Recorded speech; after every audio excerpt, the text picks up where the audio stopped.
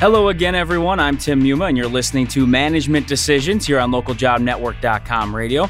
Now, one of the goals of this podcast is to give you some insight into what it takes to succeed, particularly if you're looking at being a leader, maybe perhaps even in the upper levels of management. Now, with that in mind, leadership is always a topic that is popular on our shows. So we want to take another look at this idea, but now taking a peek at some phrases that maybe leaders should be overusing, as opposed to the ones that we really don't want them to be using too often. To do that today, we're bringing in AJ Agrawal. He's the CEO and co-founder of Alumnify. He's also an entrepreneur, so he has a lot of great insight into this subject today. AJ, how are you doing?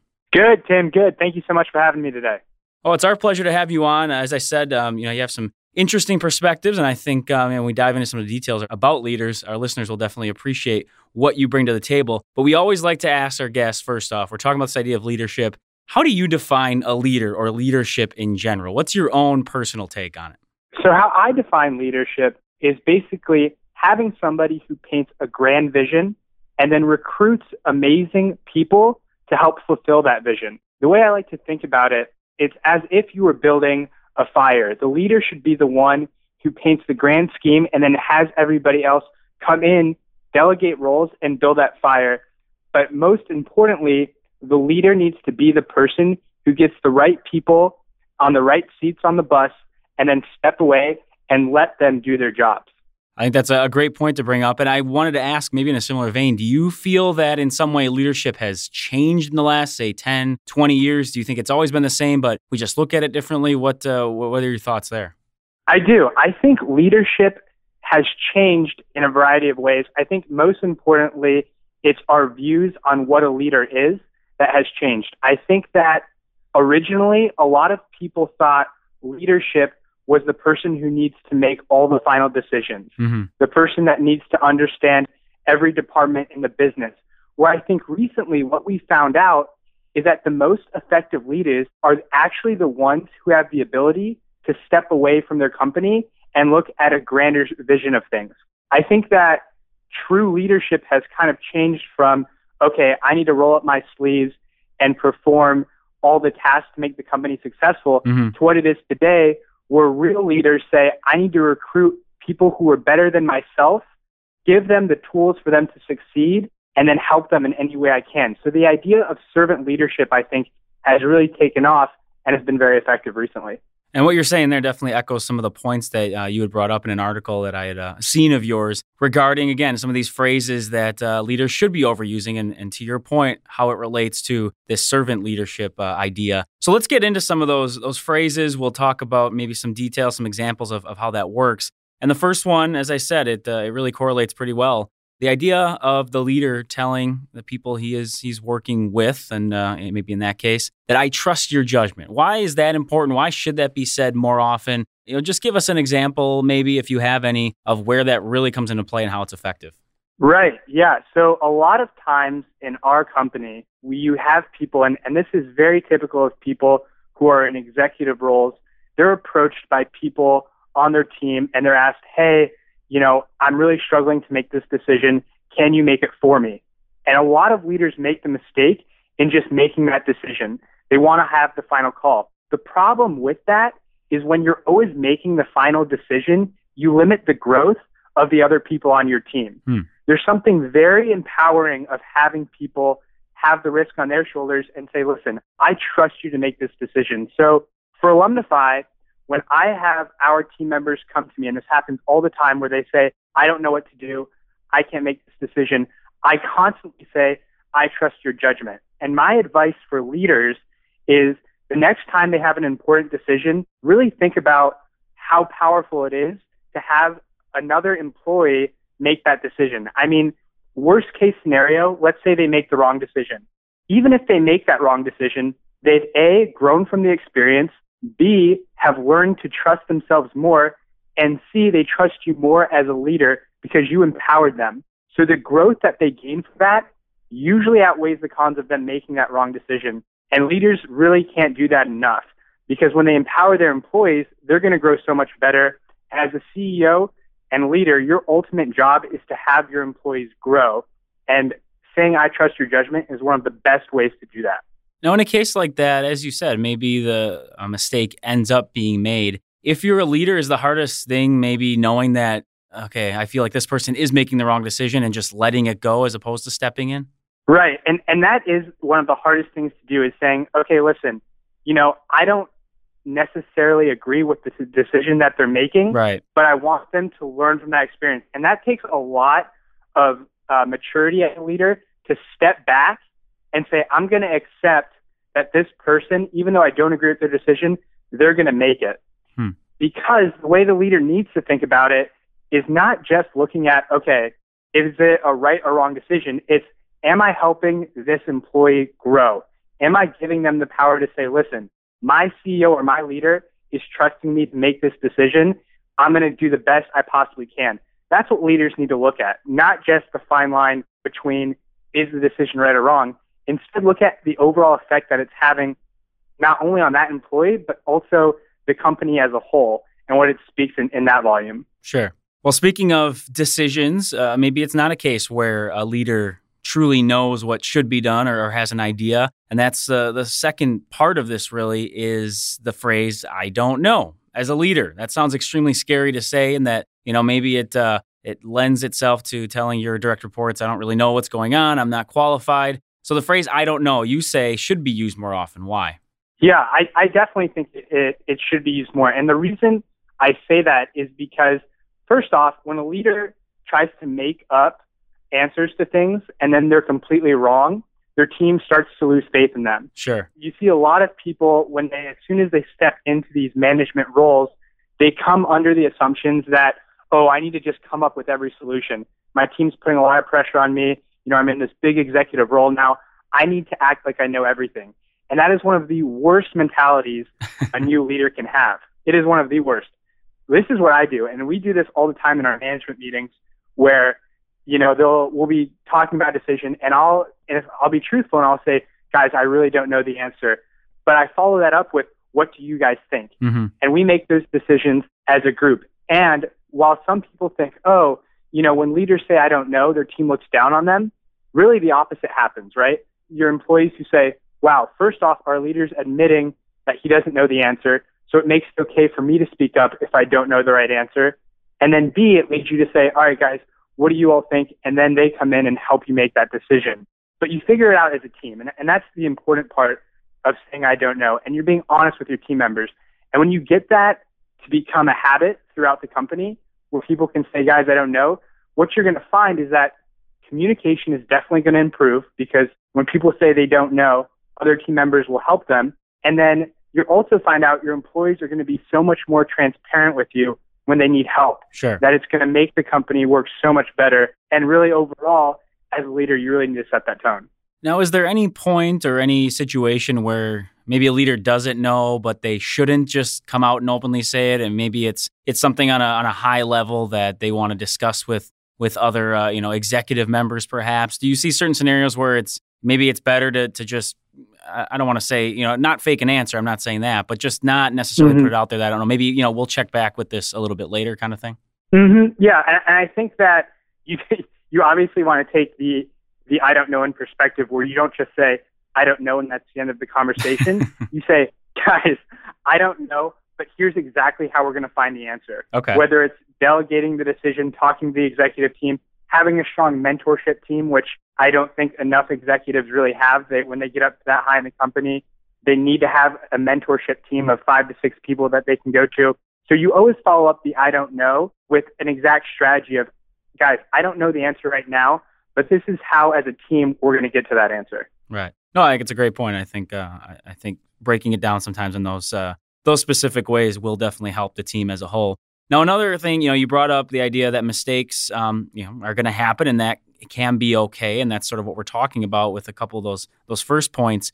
But the third phrase that you mentioned, the idea that leaders should overuse is, well, what did we learn from this? What are you trying to get at with that question? Yeah. So every time there's a mistake in your company, and this happens in our company, it happened the other day where my co-founder made a mistake, and I sat back and I said, okay, as a leader, what is the best way to handle this? And the big mistake that a lot of people make is they immediately start yelling at their employees. they make them feel bad. And when you look at that, that does nothing good for the organization. Sure. What you want to look at the situation as, okay, you know, if you have a failure in your company, or if you don't reach a milestone, or if you don't reach a goal, you want to take your team and say, okay, guys, what did we learn from this? And the reason you want to do that is because that is the best way to get the most out of failures, is to sit back and say, what did we learn from this and what can we do better next time? Not enough leaders, I think, look at failures as an opportunity. A lot of leaders look at that as just a negative thing. What I like to do is look at that as an opportunity to improve. And so the best way to do that is to gather your team around and legitimately write it down and say, okay, guys, what did we do wrong here and what can we improve next time? And when you do that, failing no longer pushes your company backwards. It actually gives you an opportunity to keep moving forward because your team and your company will then learn from those mistakes, and the next time you can avoid them. So it's really looking at failure in a whole new light. It's looking at it as a way to actually take your failures and grow from it, as opposed to looking at failures as just your company taking a step backwards. And how does that relate to possibly the future and taking risks? Is this something that helps that in some way? Does it have any effect? What is your take? Yeah, so I think what it does for risk is, obviously in companies, risk is essential. I think that what learning from your failures does is ensures that you're taking smart risks. Okay. Because when you're going to take a risk, the important part to look at is, okay, have we done something like this in the past? What in our past has showed us that this is a right risk or a wrong risk? So when you step back and learn from your failures, the next time you're going to take a risk, you're going to say, okay, guys, we tried something similar to this 3 months ago. This is what we learned from it. So maybe when we take this risk, we go about it in a different strategy and different light. So in a sense, it really mitigates the amount of risk that you're taking when you make those risky decisions. Now, for the most part here, we've been talking about, sort of, as you said, being that servant leader and being able to collaborate with those maybe that you are leading or give them the decision themselves. But there might be times that a leader really is needed to make that decision. What phrase would they be using in that situation that perhaps would be better off used in certain cases? Right. So that's definitely the phrase, I'll take care of it.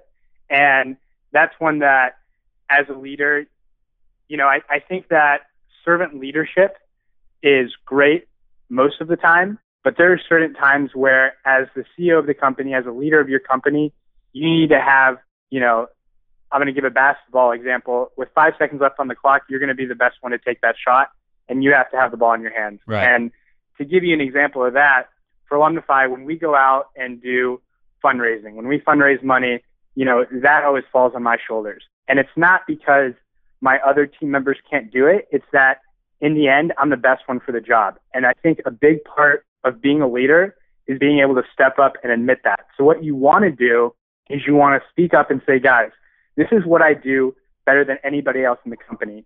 And a lot of leaders make the mistake of saying, oh, that sounds, cocky or overconfident. But you'll know when you're the best one for a particular job. Mm-hmm.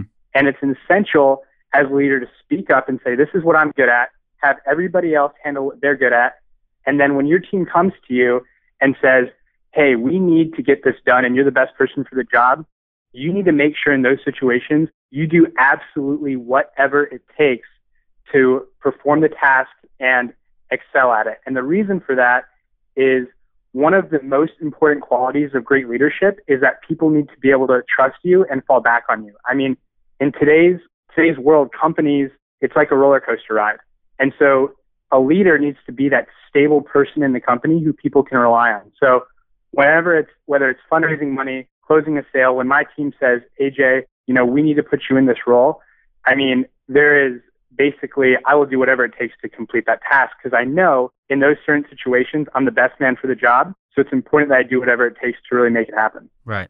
Can that be perhaps a situation where you really, as you said, trust being so important, where you really take that step forward as a leader? Or on the flip side, if you aren't able to follow through, there could be a lot of damage done. Is this an area where you have to proceed with caution in a lot of cases? It is. And you have to be particularly cautious of when you say that phrase, I'll take care of it. What you want to ensure is that when you say that, it's for a duty that you are truly the best person to do that job. Right. So, if it's something for Alumnify where it has to deal with design. We have a fantastic designer who has 15 years of UI, UX experience. He's phenomenal. I'm not going to go in and say, I'm going to take care of a design job because I know I'm not the best person for that particular role. However, what I like to do in an exercise that I recommend for people in executive positions is write down on a piece of paper what you think you do better than anybody else in your company. And usually for me, it's only one or two things. And then whenever things like that come up in the company, that's when you say, I'll take care of it. Because as the leader of the company, you know that you're going to have the best shot of completing that goal or reaching that task when you're in the driver's seat. So you want to use it in certain instances where you know that you're the best one to complete the job, but you definitely don't want to do it when you have other and better team members to do it. Speaking of team members, that brings us to our final phrase, if you will, that leaders should overuse, according here to AJ, we're talking with today from Alumnify. And that is the idea that we're all in this together. Why is that important to be uttering and mentioning? And in what cases, what situations should you remind your team that this is going on?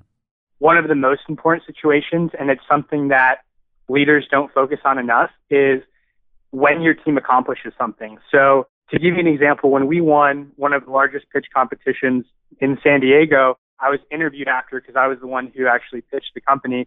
And they said, what does it feel like to win this award? What did you have to do? And I immediately thought to myself, okay, the way this person's asking this question, it's as if I won this award. Mm-hmm. When in truth, my team is the one who made our pitch deck. We had our CTO who, trained me on what I was going to say. It was all a team effort. And so you need to look back as a leader and say, listen, when you start to accomplish things, when you're asked to give interviews, when you're asked to speak to customers who are satisfied with the product, you always mention that it's your team who completed it, not you. Really, the ideal situation is that the CEO and leader of the company is actually the dumbest one in the room, and you just recruit people who are so much better than you. That's the ideal situation, honestly. And I tell my team that all the time because the truth is that our company would be nowhere unless we had great people besides the CEO of the company.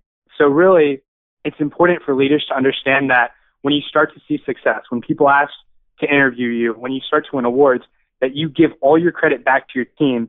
And when you fail at the same time, you don't put blame on a particular person. You fail as a team and you win as a team. And you can establish that culture. Everybody's going to start to put 150% into the company. The team will grow together and you yourself will become a better leader because you'll understand that the reason why your team is succeeding is because all of you have stuck together throughout everything, win or lose. And I think that is really the foundation of building a great company. AJ, I appreciate some of the insights you've given us, your perspective with some of your experiences personally as well. We are getting low on time, but I wanted to give you the floor here at the end. If there's any other phrase or if there's any situation or anything you wanted to bring up in general regarding leadership that you think would be a good takeaway for our listeners today, the floor is yours here for the last 30 seconds or so. Yeah, I would say just remember for anybody who's entering that leadership position that more leaders ruin their company by doing too much rather than doing too little. When you first enter into that role, take a step back, put people in the right seats, and give them time to grow. And when you focus almost every decision on how your team can grow, you'll not only become an effective leader, your team will respect you more, and overall, your company will reach new heights. So that'd be the final piece of advice I could give out to leaders out there. I think that is a fine way to close out this episode of Management Decisions. Again, we've been talking about leadership and the leadership phrases that ones maybe should be overusing when they are looking over a team or maybe even running a company as a whole. And today we have been talking with AJ Agrawal. He is the CEO and co-founder of Alumnify, an entrepreneur himself as well. AJ, thanks again for coming on, sharing your insights. We do appreciate it. No problem. Thank you so much for having me, Tim. And of course, as always, if you're interested in giving us some feedback, maybe asking some questions, just send us an email to ljnradio@localjobnetwork.com. You can also find us on Twitter @theLJN, and you can use the hashtag LJNradio there to join into some conversations. For everybody here at LJN Radio, I'm your host, Tim Muma. Take care, everybody.